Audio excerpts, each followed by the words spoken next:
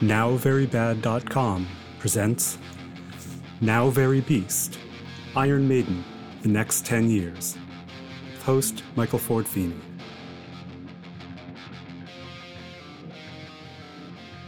Hello again, and welcome to Now Very Beast, Iron Maiden, The Next 10 Years, Episode 10, NVB 10.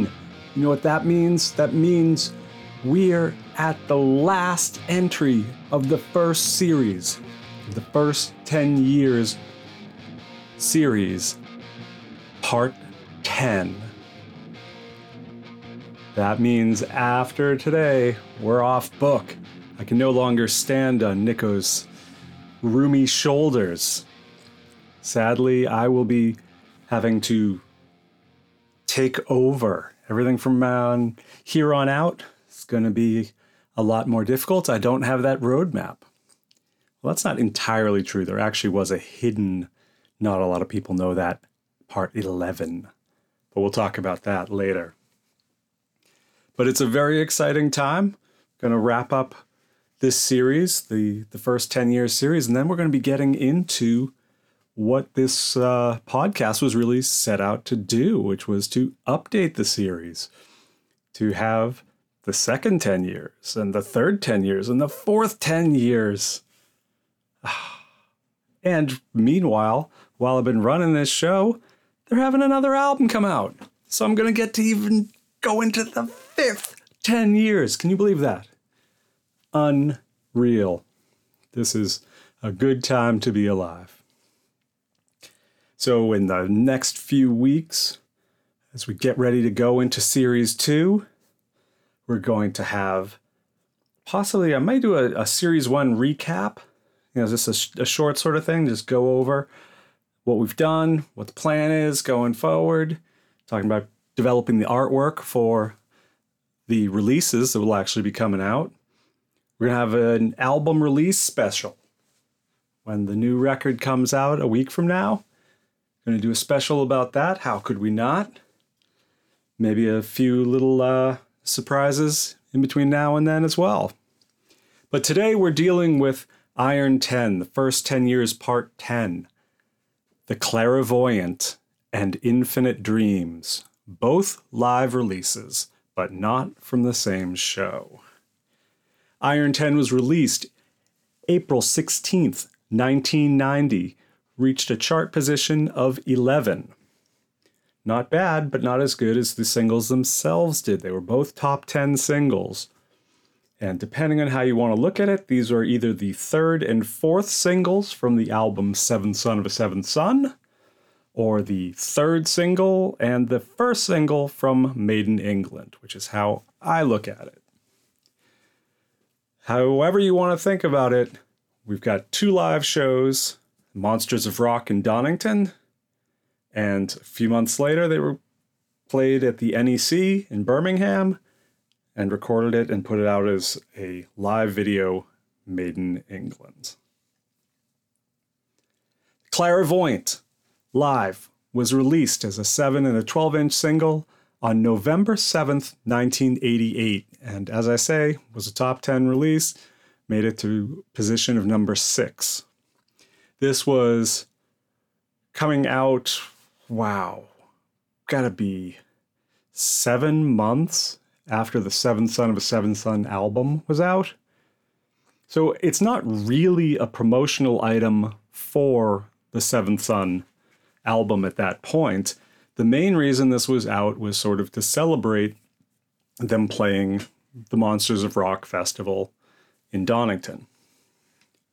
So this was a 3-track single, 2 if you got the 7. You got the Clairvoyant live, the B-side being The Prisoner live, also at Donington, the Monsters of Rock. And on the 12, you got a third single, Heaven Can Wait. Oh, one of my favorites of all time. Love Heaven Can Wait. So they headlined Monsters of Rock, as I said, at Donington on August 20th, 1988. So it was their first time actually playing this festival. Rod talks about how he didn't really want do the show until they could headline it, which is what they did on this day. Pretty impressive considering some of the other bands on the bill, Kiss, David Lee Roth, and the ascendant Guns N' Roses. It's quite a gig. But I did want to take a minute to talk about this festival because I've always found it a little bit confusing. And there's this sort of majestic, hushed whisper sort of way that people talk about Castle Donington, Castle Donington. Ooh. And not dissimilar, oddly enough, or coincidentally enough, to how people talk about Budokan. And I was just rewatching the History of Maiden Part 3 video that they put out. And they're talking about how Budokan, they were very excited to play that on the Somewhere on tour, but that it was actually kind of a letdown because really it's just a gym, you know? So this maybe would be how I would look at Donington after all the years of hearing about Donington. They're going to play Donington, thinking that it's some really magical place, which, you know, it's not. It's a racetrack. But here's the results of my exhaustive research on the Monsters of Rock, because I knew Monsters of Rock as something that was what they first called the Day on the Green that Bill Graham did out in California. Monsters of Rock I knew mainly because in '88, I believe it was, in the U.S., they put on a Monsters of Rock tour of the U.S. I didn't realize it had anything to do with these other festivals. And it was Van Halen who actually had also played a lot of times on the Monsters of Rock proper. But the Monsters of Rock proper, as I refer to here, for non-Britons, this is a festival that started in 1980 in England, went to 96. You know, there were a couple years that they didn't play it, but mainly it stayed going until 1996, although pretty early on, it started to also be a touring festival in some of the other European countries, eventually made its way to South America. I mentioned it made its way to the US just that one time. It's also in Russia, 1991, which is believed to be like the largest concert ever, certainly at that time. It's 1 million people or something. I'm not sure I entirely believe that. But the US tour, actually, that I was referring to was in '88, which is the same year as the show that was recorded here on this single. This was in 1988 as well. And speaking to the touring aspect of this, there was another Monsters of Rock festival in Germany the next week, right after they played England. They went to Germany and they headlined the show there. And then they'd headline it again in '92, which is what makes up the live album Live at Donington. It's one of the like 35 live albums they put out on the Fear of the Dark tour. Okay, maybe it's a few less, but it feels like it. In 2003, Maiden headlined the first and confusingly named Download Festival at the same location. They've played Download twice since. They're supposed to play it in 2022 if the twice-canceled show ever happens again. But the location that I'm talking about for the original Monsters of Rock Festival, and now for the Download Festival, is Donington Park, which is a racetrack located near, but not in, Castle Donington, which isn't a castle. It's a village, or town, market town, I believe is the right word, in the county of Leicestershire. There was a Donington Castle in the village Castle Donington, but it hasn't been there for centuries. There's another Donington Castle with 3 N's in the village of Donington, again with 3 N's, in the county of Berkshire, 100 miles away. And the castle's still standing, but they don't have a rock festival there, which is only about 20 miles up the road from Reading, which does. And yes, Maiden has played there too. So hopefully that's clear as mud for you. But this show in August 1988 at the Monsters of Rock Festival in Donington was an enormous show and somewhat the last of its kind. There was over 100,000 people. It was 107,000 people reportedly at this show in very muddy weather. And the way that Donington was set up, and one of the reasons it made it so enjoyable as a concert venue is the land sort of slopes down so that you can see, creates almost kind of a bowl. In this case, in August 20th, 1988, 2 kids died at the show during Guns N' Roses set, apparently, although I don't think anyone connected that it was anybody's fault. But 107,000 people, not great conditions.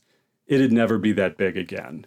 The next year, they did not do the show. That's actually when they did the Moscow Peace Festival over in Russia instead.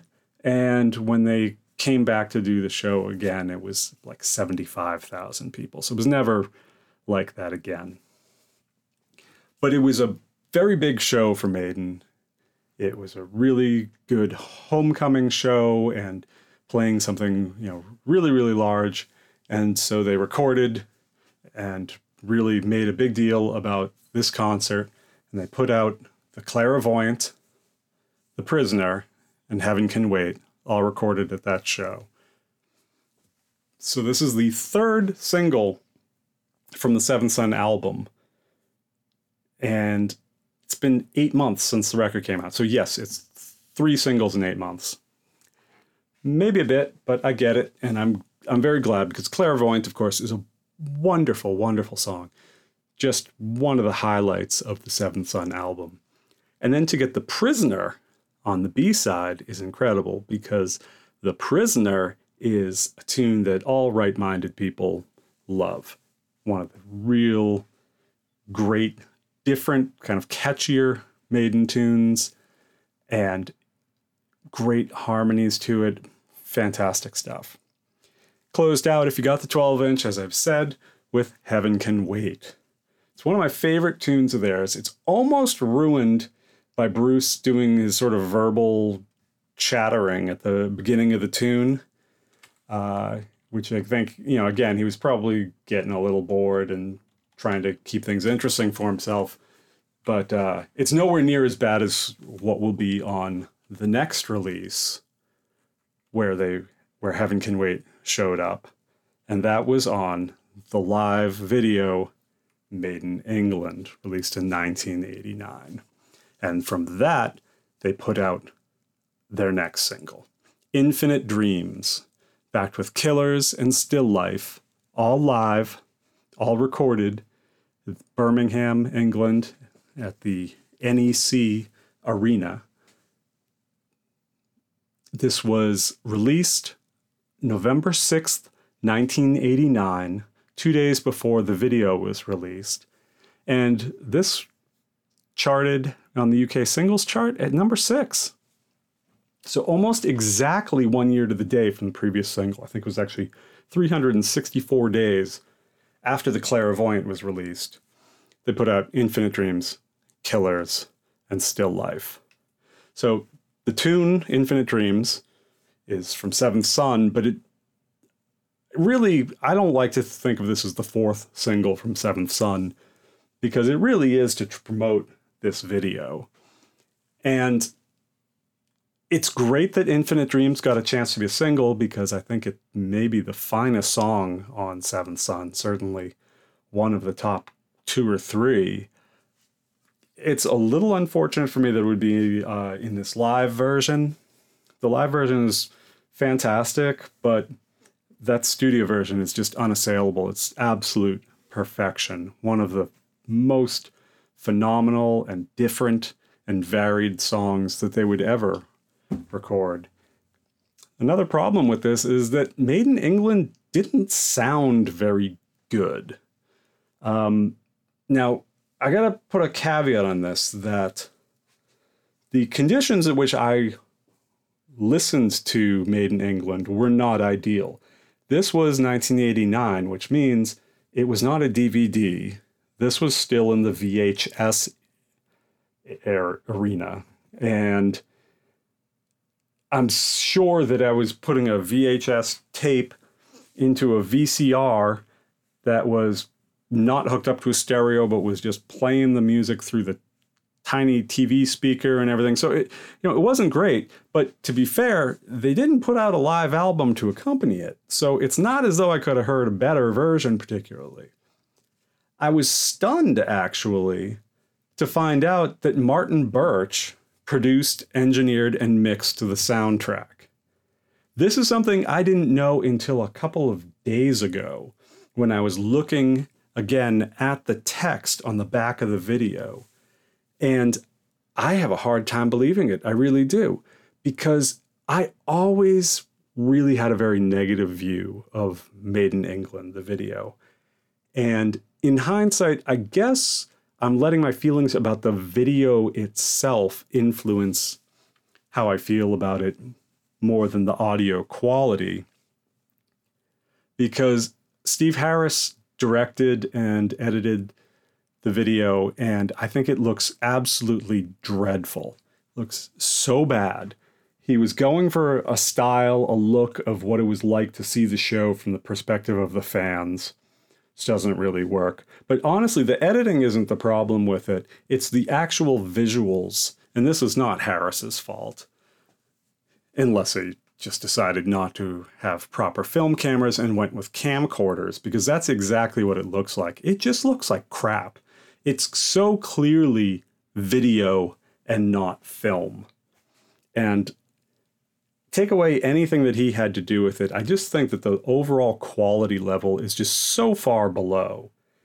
And as I say, the audio really didn't sound great. Now, I don't know how much to attribute that to the way I was listening to it. Because I did put on, they would re-release this finally as an album and, a full DVD. And the sound on the DVD is much better. I actually just A-B'd that with my old video copy, putting in the new one and saying, I was going to say something in this episode really nasty about the sound of this thing and how the bass in particular sounds very, very clacky and there's no low end to it. And having listened to what they did to it, it seems to me that they did a nice job with this remaster, and maybe the original stems that were produced by Martin Birch, maybe there is some good stuff on there. It's just a hard act to follow coming after Live After Death, which is, of course, the all-time great live album. I'm not going to go into that again, but there was a lot of setup for that show in order for them to do it. And I just have to wonder, did Birch have the same time? Did he get to set it up the same way? But I'm not sure exactly what to attribute it to. It does sound a lot better than it did before. But you'd waited an entire year at this point. Maiden took some time after Seventh Son. And as I say, it was 364 days after The Clairvoyant, which sounds fantastic, at Monsters of Rock. And then this just doesn't really stand up to that previous live single. The video itself, as I say, it's a bit of a mixed bag. It's a wonderful show, fantastic set list, great stuff. I do wish that the live document was a bit better filmed, but you get what you can get on that.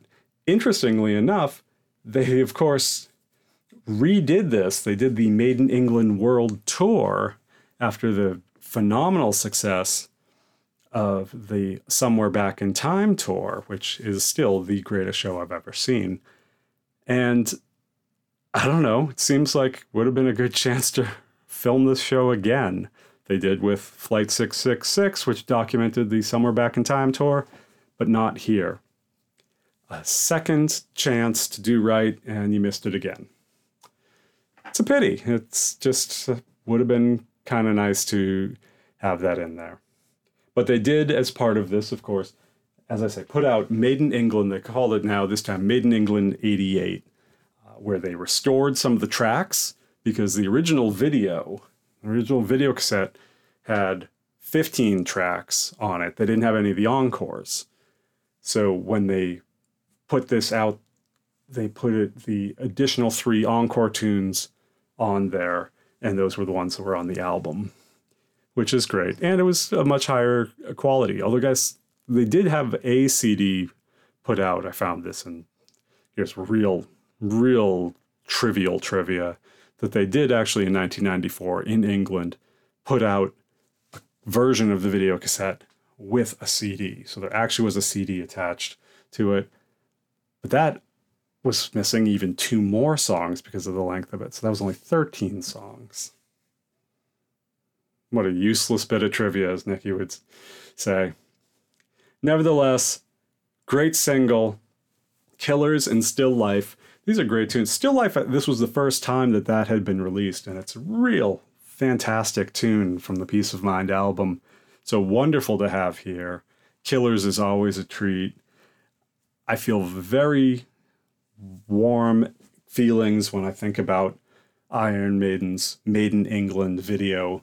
Even with all the crap I just talked, I just have great memories of being at my friend Tim's house and watching this time and time and time again. Great stuff. So I spent a lot of time on the last one talking about the cover art. I'm not going to go into it too much here. Clairvoyant is pretty good looking. The Made in England's cover art is probably the definition of phoning it in. There's nothing really on there, which is why it's completely unsurprising that they did a new cover for Made in England 88, where they did this update of the Trooper artwork. The Listen with Nico in part 10, it's not bad. It's pretty basic. Nico is just so happy to be done with the series. I mean, you'd think that he was locked in the studio for months, the way he talks about it. So it has a quick story about Donington, talks a lot of praise about the Made in England video, which was more or less still had the new car smell by the time he was recording this episode. So good stuff. Great release. And that's the first 10 years. It's fantastic stuff. I've really enjoyed going over these and reliving all the enjoyment I got out of these. And I can't wait as we enter the next step. I'm going to do Series 2, get into where they never were able to get to or never chose to go the second 10 years. Cheers, everyone.